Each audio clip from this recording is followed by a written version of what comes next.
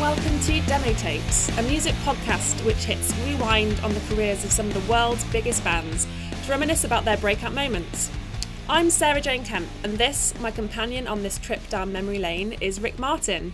So, Sarah Jane Kemp, you added an extra name. Do you know what, Sarah Jane is my actual name? Yeah, fair enough. And you are the Robin to my Batman, the Lennon to my McCartney, we've decided, the Morrissey to my Mark, or is it the Meg to my Jack? The Hotel to my VV, or whatever way around it is in the Kills. I prefer Jack to Meg. Do you mind being I'm probably Meg, about as talented as Meg, to be honest. Okay. Well, I mean, I'll definitely take the talent of Jack. Definitely. So thanks for hitting the download button on this week's episode. Maybe a bit of a change of gear for us this week. Kind of the last thing we want this podcast to become is something kind of obvious and kind of an obvious linear narrative through the kind of history of indie rock and roll. So with this in mind, we've kind of decided to go back and look at the beginning stages of Azealia Banks. Kind of US rap's enfant terrible, as enfant terrible. Get your accent better. Yeah, exactly, yeah. Sorry, all the French listeners out there. But actually, I was thinking about this when we came to record this pod, and actually there maybe is a bit of a linear narrative between New Rave and Azealia Banks as some of her influences, which we can kind of come on to a little bit later on, I think. Yeah. And yeah, I guess in particular here, we wanted to go back and look at how 212, as you'll all remember that song, I'm sure, briefly took over the world back in 2011, and reflect on Azelia's career since, which has been a bit of a roller coaster ride, to put it mildly. Yeah, I think to put it mildly, yeah. And she's, especially recently, even today and yesterday, she's definitely probably become more known for her controversies than her music. So yeah, we're going to go into it, and Rick has a bit of an interview with her from his NME days as well, which is great and a little bit unexpected, actually, I think. Yeah, I mean, it's one of those I found in the vaults that I'd forgotten I even did, but it was around the time that 212 was kind of blowing up. She'd been put on top of NME's Cool List, which is just a stupid thing that NME did every year. Wasn't particularly democracy, just stuck anyone on the top that they could put on the cover that year. But people listened to it. I used to read it. I used to wait for that list to come out. It was amazing. Really? I used to dread when that was put together. I don't think I ever really voted when the list went around the office. Well, probably because you thought it was a load of... Well, because you knew how it all worked. It probably wasn't but I think before all that, we should say that we did launch Demo Tapes yesterday. I know this is going to sound like a weird wibbly-wobbly, timey-wimey thing because we're actually on episode 4, yeah. But to remove a little bit of the mystique, when you start a new podcast, and I say this as someone who sounds like a seasoned podcaster, rather than someone who's put a couple of episodes out on iTunes. You did just say we need a new studio. Well, exactly, yeah. My kind of diva-ish demands, yeah. But yeah, we launched yesterday with the first Arctic Monkeys podcast, and I guess we're a little bit overwhelmed with some of the response we've had, in terms of people do seem to be listening, which is great. And liking it. We've had tweets, we've had Instagram messages, we've had everything. And this morning, it was really, really cool to wake up. And I think we both looked at the email inbox first thing this morning, didn't we? And we just want to give a massive shout out to a guy called Jack, who lives in Utah. Jack from Utah, It sounds brilliant. But he just emailed us to say how he already loves it and really wanted to subscribe. And he, you can now subscribe on iTunes, which is exactly what he's done. He said it. He said in the beginning of his email, I've no idea what time. Well, I had no idea what time it was. He was sending it, but he said he was a bit tipsy, which I absolutely loved. So he was probably listening to us a bit tipsy. It's 5 o'clock somewhere. Yeah, so 5 o'clock somewhere. He can be a bit tipsy. Yeah. But I think it's also a good chance for us to, because we haven't mentioned this on either pods yet, give everyone a bit of direction as to where you can find us on social and find the pods. So yeah, we are in the iTunes Store and Apple Podcasts now. We're on Spotify. We're obviously on Audio Boom as well. And then we've also got the social media accounts. So Twitter, we are at DemoTapesPod. Same for the Instagram, at DemoTapesPod. And then if you go to those accounts, you can kind of find Sarah's Twitter account. You can find my Twitter, my Instagram, her Instagram. That's if you're interested in hearing what rubbish we're getting up to on a day-to-day basis. Well, exactly, yeah. There's a lot of selfies on my Instagram profile, much to Rick's dismay. And the fact that he says he doesn't understand them makes me want to do them even more. So watch out. Might do some sneaky behind-the-scenes shots of Rick as well without him knowing. Well, you already have. I I discovered to kind of my horror there was a shot at the back of my head recording one of the pods a few weeks Thinking ago. Thinking deeply about something, yeah. Anyway, I think we should crack into this week's show. And again, we're talking all about Azealia Banks this week. So I guess, first question, Sarah, we're saying that 212 kind of took over the world I think it was kind of the midpoint in 2011. Do you remember where you were when you first heard it? I do indeed. I was actually working at a very, very famous fashion PR agency. I didn't do fashion PR. I was working in the lifestyle division. Well, you can judge that on the way you dress. Judge that on the way I dress. Oh, okay, thanks for that. I do dress like a boy. It's okay. And it was really kind of, I think it's interesting, this point that I wanted to make was it was kind of, I think her launching this song was a bit of a statement to multiple subcultures in London at the time, because it captured everyone. I mean, to the point of the fact that she made the NME Cool List. I mean, NME was traditionally a rock magazine and where I used to go for all of my indie knowledge. But I think I was at a point in my life really where I was having a little break from indie music and venturing out to discover more music, and being kind of moving to London, having done my degree, working in a fashion PR agency, allowed me to branch out a bit. And my NME days, you know, I'd still read it a little bit, but I definitely broadened my horizons. But I think, yeah, what was really interesting with this, especially, you know, 212, is that she managed to firmly plant herself in both worlds. So I still had my, you know, a toe dipped in like the NME kind of world, but also I was in another world in a fashion PR agency where it's much more kind of different culture. But then she kind of exploded onto the scene and kind of encapsulated everybody, which I found very, very interesting. And musically, it was such a statement. I think you know, it was pretty much three songs in one. So it starts with that Lazy J, Float My Boat. I call it a sample. I mean, it's basically the bed of the whole track. But then, and I think we'll come on to this in the interview a little bit later, I think it really kind of showed the sides of her. You know, you've got the kind of opening rap bit that's all about, you know, lesbian sex, and it's quite confrontational.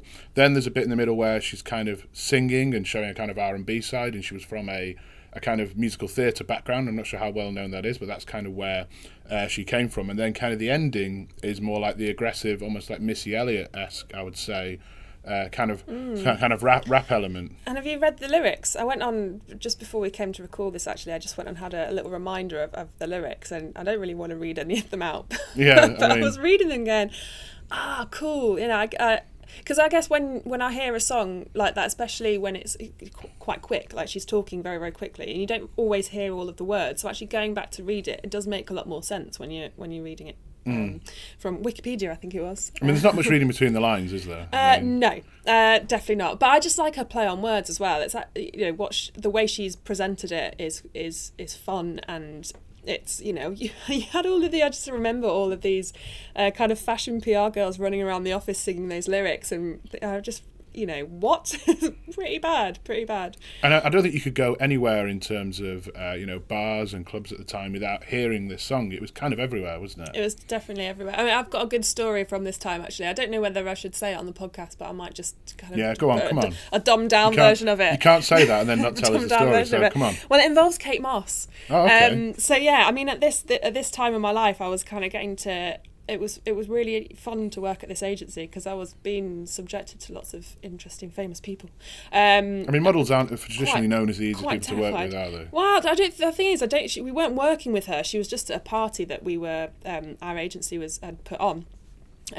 So she was there dancing with her friend, and essentially the watered down version is I got into an argument with Kate Moss in a toilet, but the reason I remember this for this podcast is I remember 212 playing in the background and all the models dancing to Azealia Banks. Yeah. So this is my soundtrack to 212. Yeah, so I got into an argument with her a bit, well, it was kind of her friend was being a little bit strange, let's say, and then I walked into the loos and Kate Moss was kind of stood in front of me trying to mediate an argument between me and her friend. Which even to this day is very, very surreal. But yeah, so 212 is my Kate Moss lifetime soundtrack to my life. Which is quite funny in the sense that, as we're going to come on to a little bit later in the podcast, you know, Azealia got known for kind of her feuds and beefs with kind of other artists. I mean, to the point that even her song follows people around who are having beefs with, you know, in your case, of all people, Kate Moss. The other thing I wanted to mention about 212, you know, when I think back on this, and, you know, a bit of a guide in how to have a viral hit, which is pretty much what it was, is that iconic video, you know, the black and white, very simple idea, you know, it wasn't high budget, literally just her in a Mickey Mouse jumper. Mouse. I think it's framed just in one shot. I don't think there's more than one shot in the video. Yeah. And, you know, I wonder if when they were putting that together, they realised quite how iconic that video was going to become. I think also, you know, you made a nod to the fact that she comes from a musical theatre background. You can kind of tell in that video because she's got everything, and I don't think they needed anything else apart from just her wearing a bit of a statement jumper, Because I think at the time there were lots of people wearing things like that. Like I do remember Mickey Mouse faces on T-shirts and bags here and there. Mr. Michael Mouse. Mr. Michael Mouse. But yeah, no, I think the video has kind of gone down in history as much as the song has. I think they both complemented each other really well. I love it. I loved it at the time. It used to get me going in the gym. Like that was a gym song for me at the time. I used to go bonkers on the running machine when it came on, and I still love it now. It still gives me like as much excitement as it did back in those days when it was released. For sure. And I think when we think about that release as well, when I think of the kind of the reason why it crossed over, I mean, she was really a bit of an indie kid. You know, I remember being in the Enemy Office, and we weren't just listening to the 212, 212, the track, the video and the track for that, but some of the covers she'd done. You know, she covered the Strokes, she covered Interpol songs. I love that Strokes cover. It's like a garage, like house, a bit like Disclosure, and she can sing. She's got the perfect voice for those kind of songs. So yeah, it was her cover of Barely Legal, which I think gave it almost a bit of an R&B spin. You know, that was one of the kind of classic tracks on the Strokes debut album, Is This It? And I think what I always love about a cover, and I'm sure you've got others of these in mind, is where an artist takes a song from one genre and just kind of completely flips it into another, and it really kind of works. Yeah, you'd have no idea. Well, you not have no idea, but unless you really knew that song as well by the Strokes, I don't think you'd really know. If you'd have heard it in passing or you kind of knew it a little bit, I don't think you'd actually know, because she's completely changed it around. She's made it. I love it. I've listened to it about 4 times today.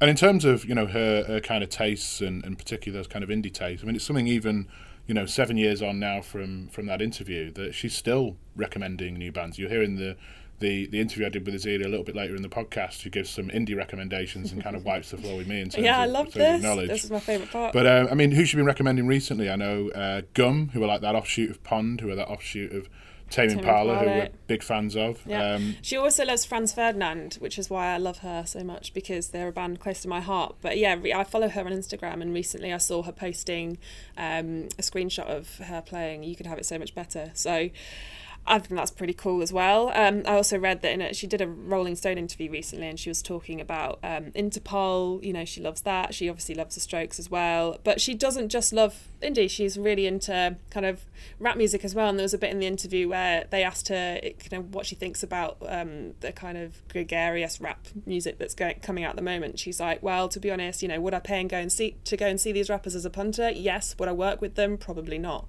So she's a very strong-willed woman, and, you know, regardless of what people think of her, you know, she can be quite controversial, but I like her, and I think she's got balls to be able to just say what she wants and do what she wants, and I predict she's gonna come back and she's gonna wipe the floor with some of the artists that are out now, particularly the artists that she's having feuds with at the moment. I mean, which we'll come on to it a little bit later in the pod, and I think, just kind of return to your point there about, you know, her kind of the range of genres that she's interested in. I mean, I don't think for a second we're sat here saying that artists throughout the ages have not kind of been into, you know, there's not been different crossovers between rap and rock. I mean, you think of Aerosmith, Run DMC is kind of the obvious, and Coldplay, Jay-Z. But I think maybe what kind of springs to mind to me with her is that she kind of emerged at a time, I think, when Spotify was really kind of on the rise. I know Spotify had been around a couple of years by that point, and kind of the point where I think the walls were really starting to come down between genres, you know, to the point where rappers, for example, like The Weeknd was sampling a band like Beach House on that House of Balloons mixtape that came out, or, you know, that was a time when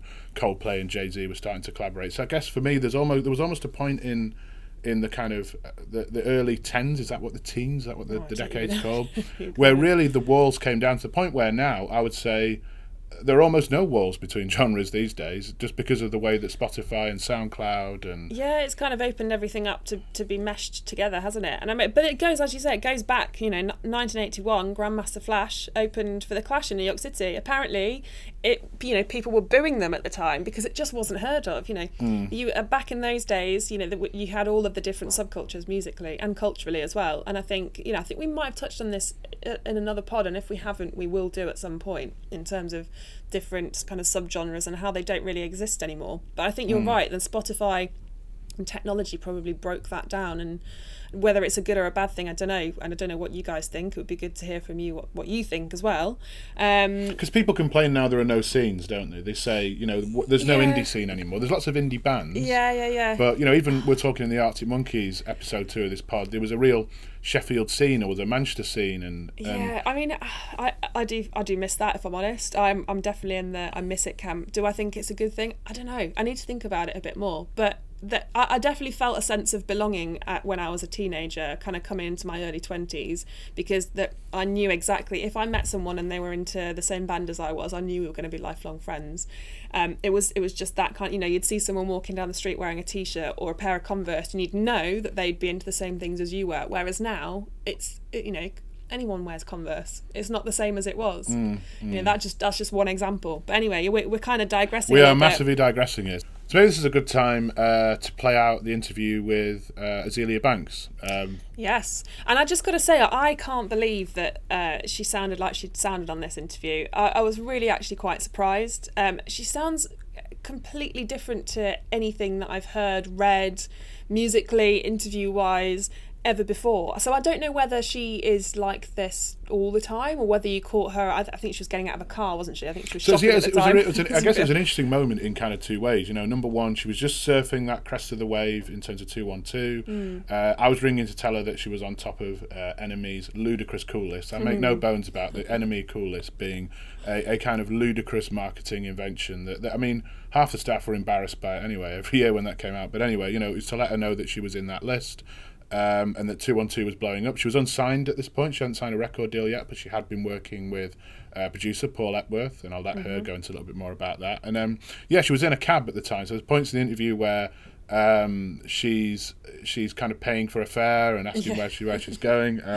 So I thought that was kind of an interesting sort of aspect to that. I suppose the other thing she's keen to talk about is kind of her excitement about an upcoming tour with a couple of kind of more indie-leaning kind of bands, I guess, and some of her musical influences and some of the kind of bands that she recommends that her fans check out. So yeah, I'm really interested for everyone to hear this. I think what you will notice is, by this point in my career, I had invested in a digital dictaphone. So you will be able to hear every single word she's saying, and I'm really glad that you'd forked out the cash for this, Rick. You know, you went up in the world. Well done. I'd gone from the £10 Argos recorder that I was using for the Arctic Monkeys interview to maybe a £30 digital dictaphone. So there you go. Well, you know, it worked. So here we go. Well, without further ado, shall we listen? Yeah, let's play it out. Yeah, this is Azealia Banks, recorded back in October 2011. And yeah, I hope you find this kind of as interesting as we did when we rescued it from my mountain of old interviews. So, obviously, we're here to speak about the fact you came on top of our cool list. How does that feel?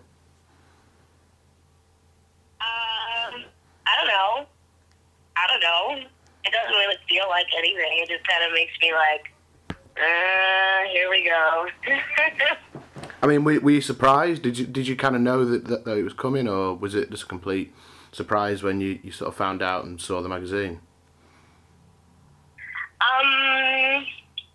It wasn't a surprise because I got interviewed by you guys maybe a couple weeks back while I was in London, and the guy who interviewed me told me that I would be like pretty high up on the list, and I didn't know I would be number one. But like when I found that out, I was just kind of like, oh no, like oh no, now it's like, you know, now it's like a thing.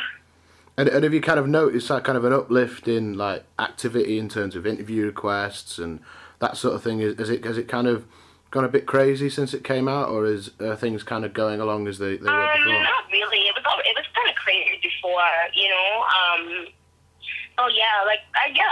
It's been kind of like the same. Like it was pretty crazy. Like just kind of in the first like, you know, post you guys did about me and like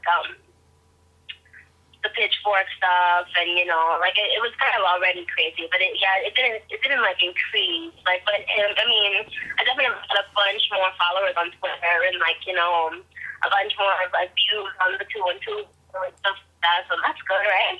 Yeah. And I've read somewhere that you kind of used to read NME, you know, as a, well, I suppose you're still quite young, you know, you've read NME for quite a few years before. So had you seen the cool list before? Were you aware of like that we ran this every year? No, it wasn't something that I like ever really like kind of like it wasn't something that I ever paid attention, like paid like like feel attention to. I kind of would just like, I would just kind of like read it just to like, and like literally like not even to sound funny, but I would just like read it, and like whoever was on the cover or whatever like band had like a spread, I would go on LimeWire and download some of the songs or whatever, and then that would be like my way of like staying up on music and stuff like that. Like I don't know, when you're like 14, 15, you're not really like reading articles, you know what I mean? You're more so just kind of looking at pictures, and then you're like, oh, these people look cool, so let me like check these guys out. Hold on a second, right here is cool.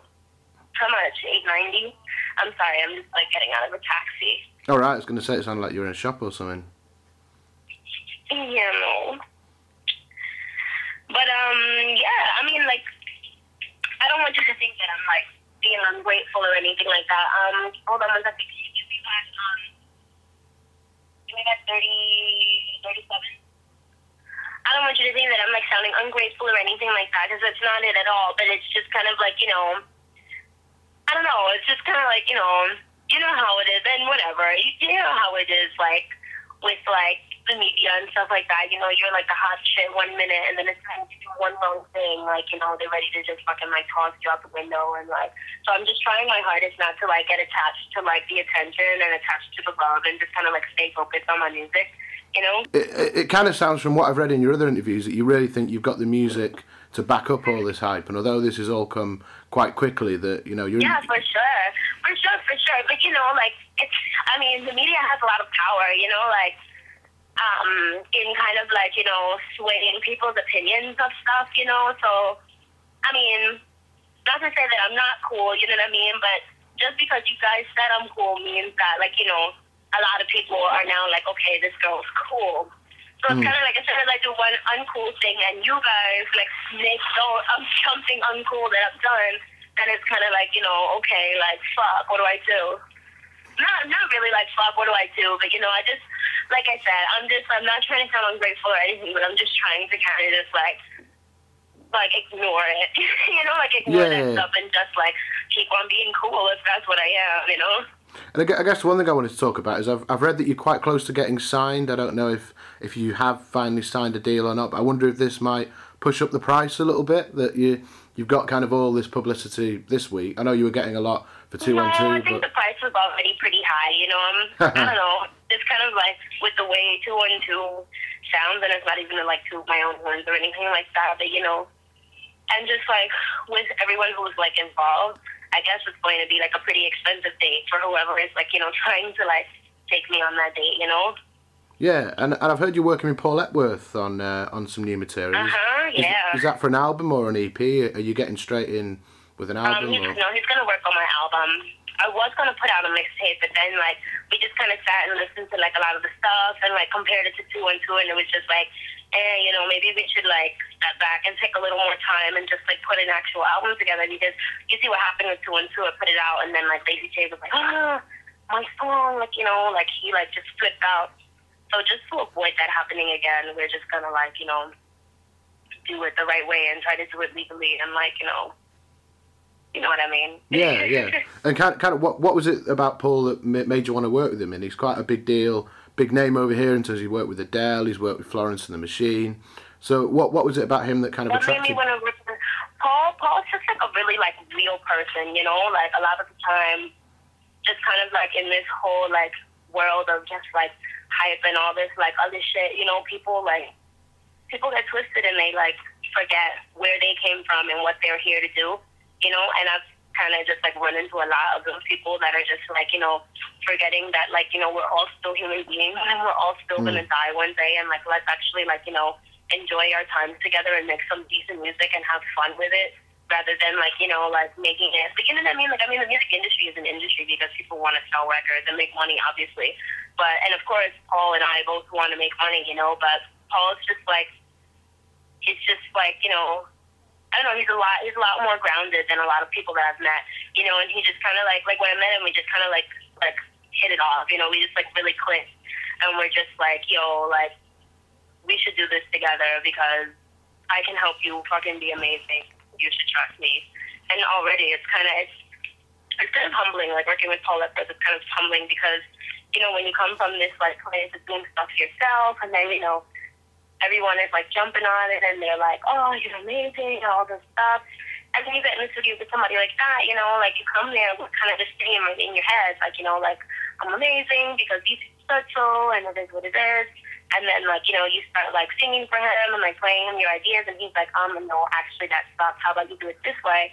And you're like, what the fuck? Like, who are you? You know, and then, like, you really, like, kind of, like, drop your pride for a second, and you're like, wait, this guy, like, obviously is doing something right and obviously knows what the fuck he's talking about. Let me, like, shut up and listen, you know? So how far into the recording process are you? Like, have you got any definite songs you think are going to be on there? Paul and I only spent like 3 days or 4 days in the studio together because I was like touring, like doing all that stuff, like, you know, like all those shows and all, you know, the Huxton show, and then I was in Amsterdam, and I was in Paris, and I was in Glasgow, and like all that stuff.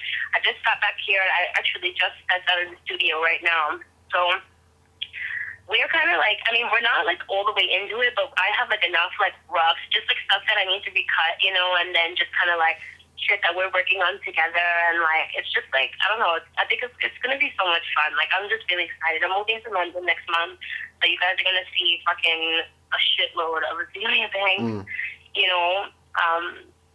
Because obviously you're doing our tour as well. Obviously, you're doing that in February. Hell yeah, that's what I'm really excited about. That, you know, like I'm really, really, really, really, really excited about that. Just because, you know, whatever, you know, I have like, you know, performance background and stuff like that, and that's just what I love to do.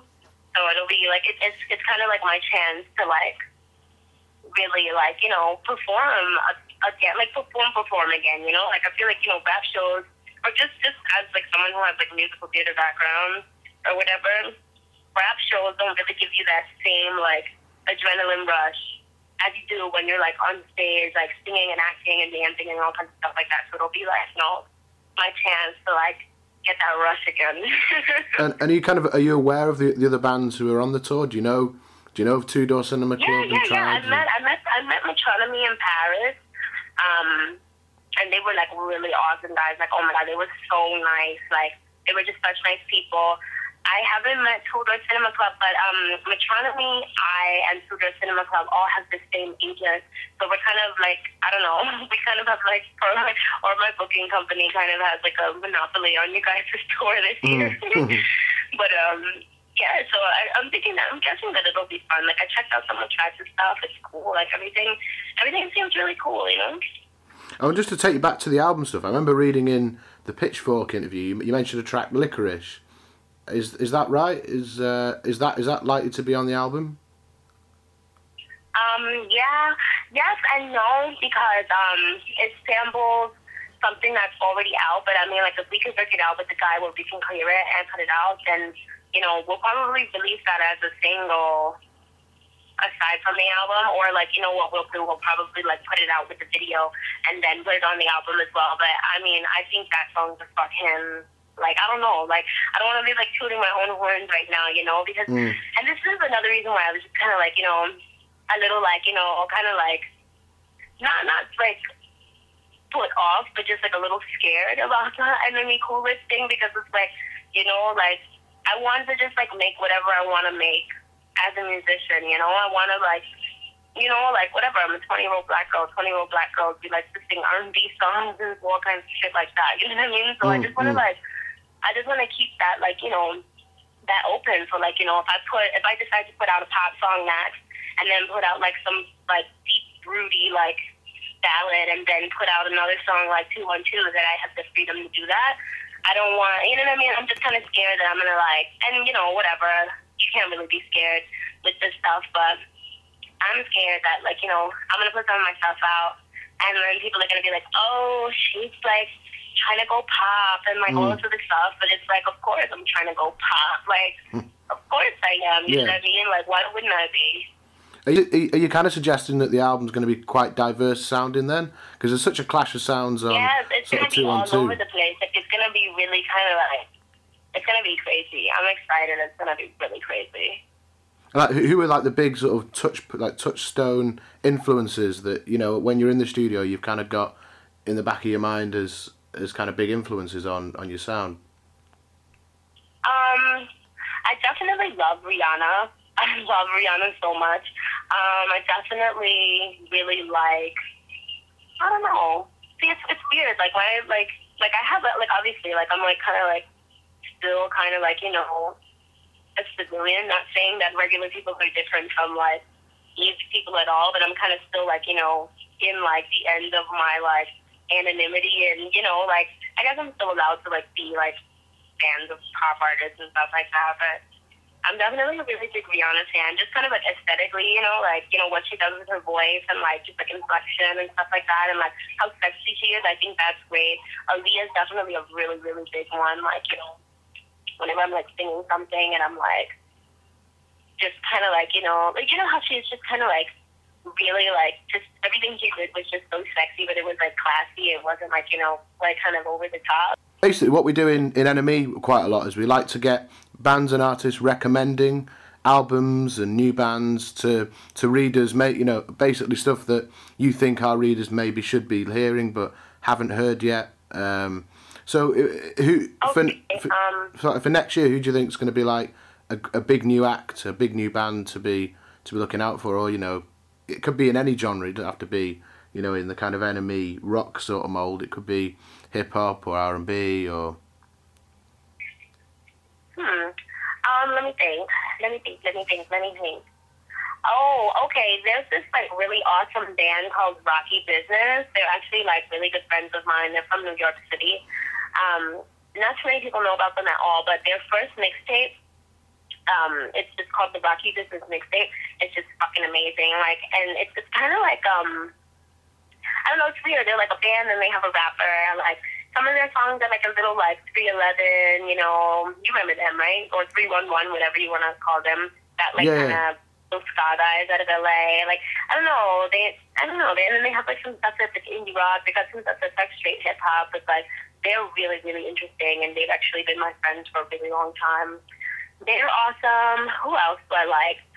Okay, no, Maluka's that bitch. Like, she's signed to Mad Decent, and she's this song called Loca, and this other song called Lola. She's like literally like Maluka's the shit. Like, Maluka's really popping. Like, you know what I mean? Like, she's the best. She's a Dominican girl from uptown, and she does like, you know, I don't know, like, it's hip hop, but it's house, but it's like, it's not really hip hop. It's more like house, kind of like merengue, kind of like, I don't know. She does her like her thing, you know. She's a Spanish girl, so she raps in Spanish and like sings in Spanish and stuff like that. But she's really good. One other thing we do is called Lost Albums, which is where artists pick out an album maybe from, you know, 10 years ago, 5 years ago, that kind of got forgotten at the time, but, you know, you think deserves a bit more kind of critical praise and, you know, maybe needs to be remembered. And basically putting together a whole issue of these where like bands pick out like one each, like a lost album, that then fans can go back and find, you know, dig it out on iTunes or dig it out, you know, in the local record store. Does anything spring to mind for that for you? Let me think real quick.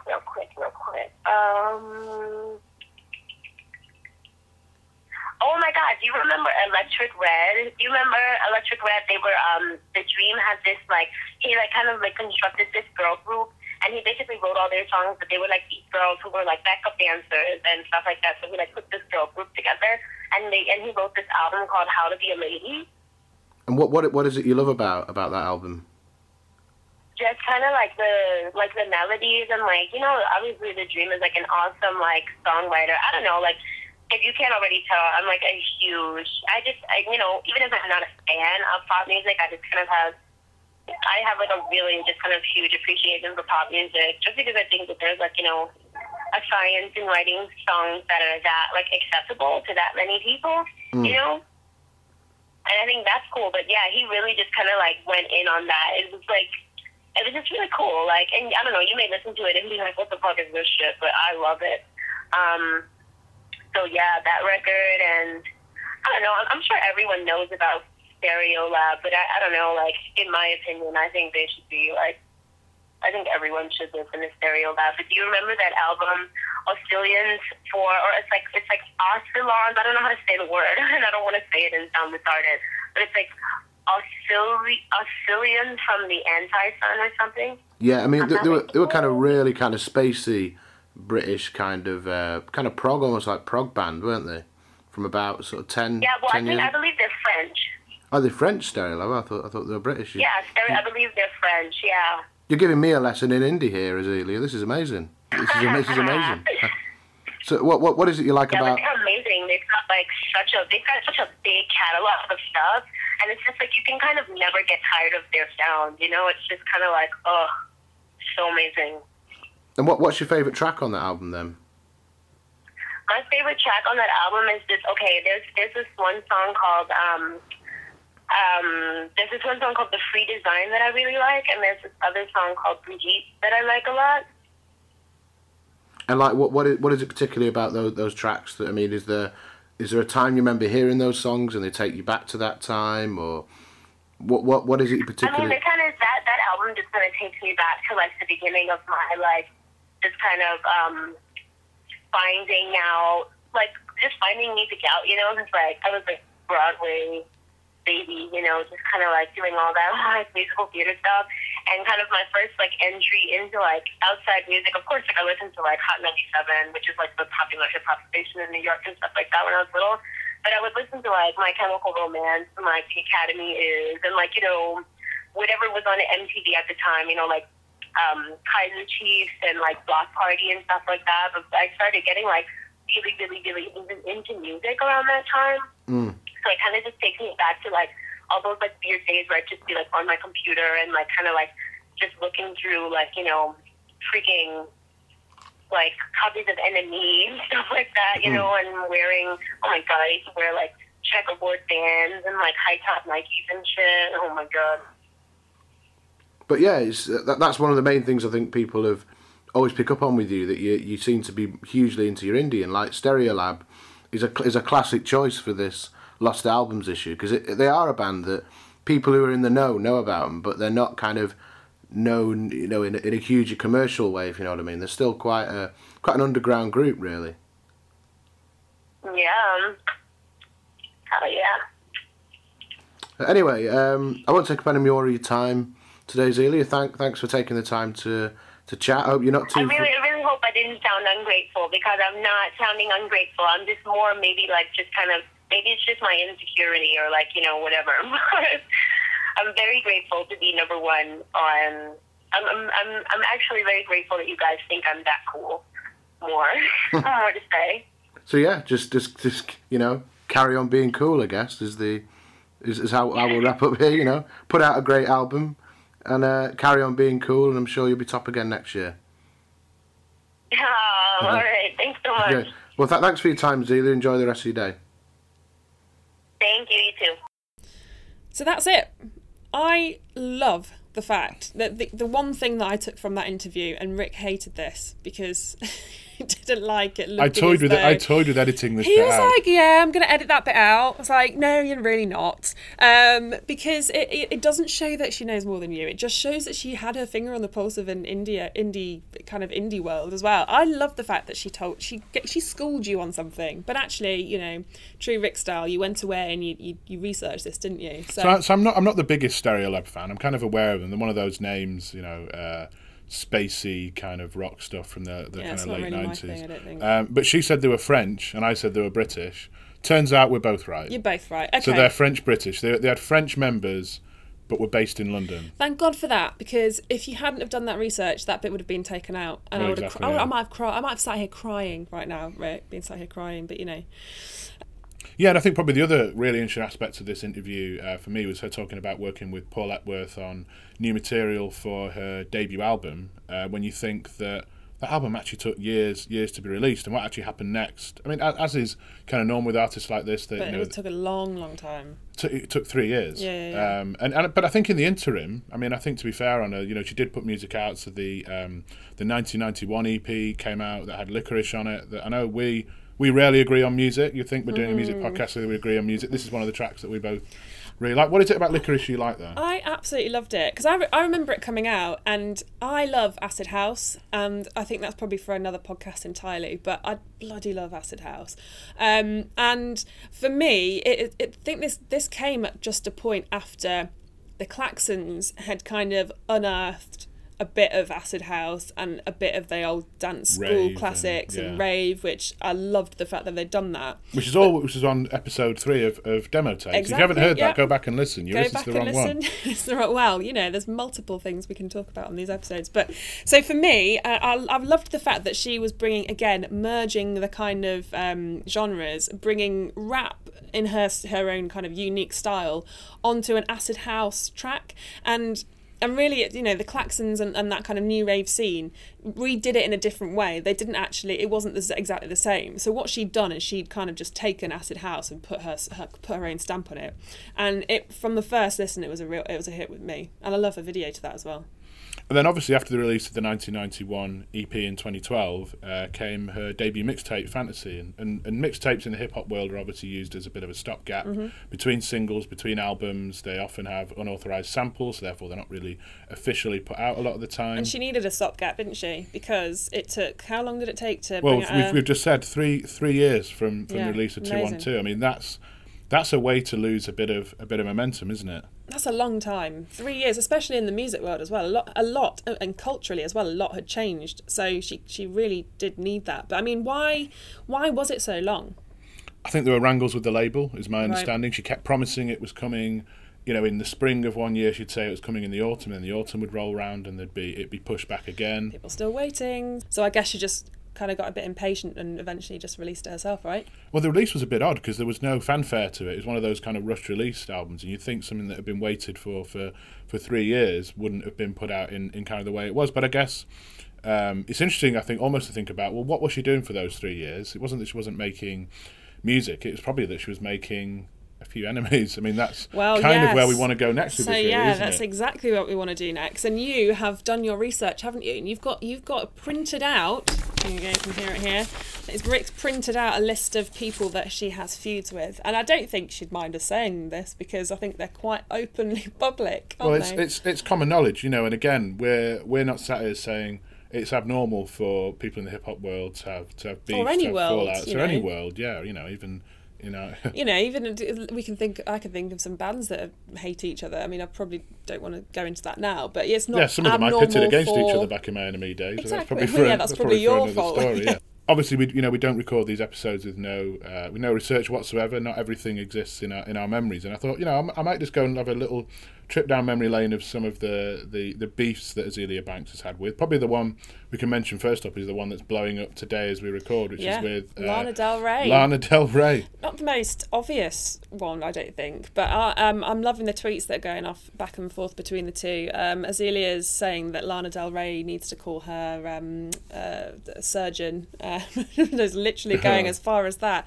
And Lana Del Rey is saying to Azealia, kind of inviting her over to her house. She's like, you know where I am. Pop over, roll through, and we can sort this out. Basically inviting her to have a fight with her, kind of live to the world. It all ended actually with Azealia saying, I'm calling my lawyer, essentially. And Lana was like, cool, call him. So TBC, next episode we may have a bit of an update on that one, just as a throwaway comment. But I mean, it might be already on Sky Box Office, the fight. Yeah, I'd love to see that fight between those two. It'd be who'd win? Who do you think would win? Who'd win a fight between Azealia Banks and Lana Del Rey? I mean, probably Azealia Banks, I would say. I mean, Lana Del Rey's quite a willowy, I think quite Azealia a reserved... would win a... But you don't know her, do you? I mean, that might be a public perception. Hang on, is it sexist if a bloke talks about two women fighting? Probably isn't it? There's probably some element of sexism to this. I don't want the Me Too Brigade after me. No. Guilty we're both podcast. talking about it. It's fine. It's two people fighting. Who else has she fallen out with? Nicki Minaj. Cardi B. Lily Allen.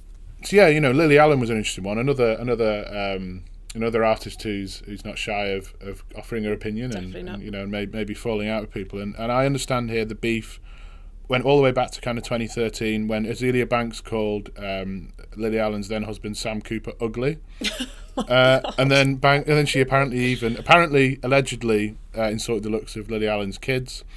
And then Lily Allen came back with, I've had 2 kids since 212 came out, and I bet my album still comes out first. I mean, the thing is, what I really like about Lily Allen is that she's good at things like this. So actually, quite sharp-witted, she's very sharp-witted. So I find that hilarious. So who else have we got on there then? So there's Iggy Azalea. Oh yeah, Yeah, another rapper. She's from Australia, isn't she? And is that because they had similar names? I'm not sure. Yeah, I think when Iggy Azalea first came out, I think a lot of people thought it was Azealia Banks. I don't know. What's the view? Was it say on your little sheet, Rick? This is quite dark. So it's all about Banks responding to an interview in which Azalea revealed the criticism she'd received since breaking into music made her contemplate suicide. Oh. Azealia Banks commented on Instagram encouraging Azalea's suicide. No. So that's gone down a dark road. Wow. Rihanna. So obviously Azealia in the interview we've just played talked about how Rihanna was a big influence. Yeah.